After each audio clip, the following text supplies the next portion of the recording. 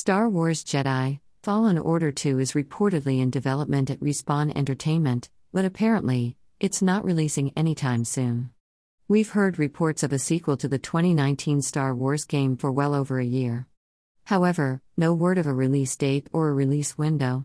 Unfortunately, we still don't have the former, but we have the latter, courtesy of a new report. The bad news is the release window isn't very close. Star Wars Jedi Fallen Order 2 is out there. While the Star Wars video game license has been somewhat sullied by the controversial drama surrounding Battlefront and Battlefront 2. Read best news about gaming world. Respawn Entertainment's excellent Jedi Fallen Order proved to EA that there was an audience for well-made cinematic single-player action experiences set in that galaxy far, far away.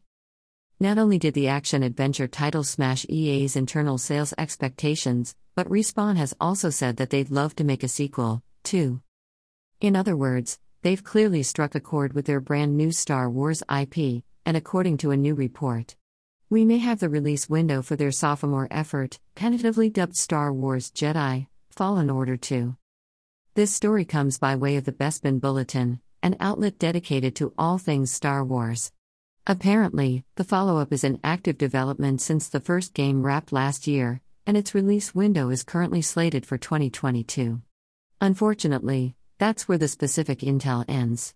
However, this is not the first time we heard about a possible sequel to Jedi Fallen Order. Read Star Wars Jedi looking for new things. In fact, we've heard recently that the studio is actually planning to make a Jedi Fallen Order trilogy. Also, that will also see more characters from the films appear in future installments.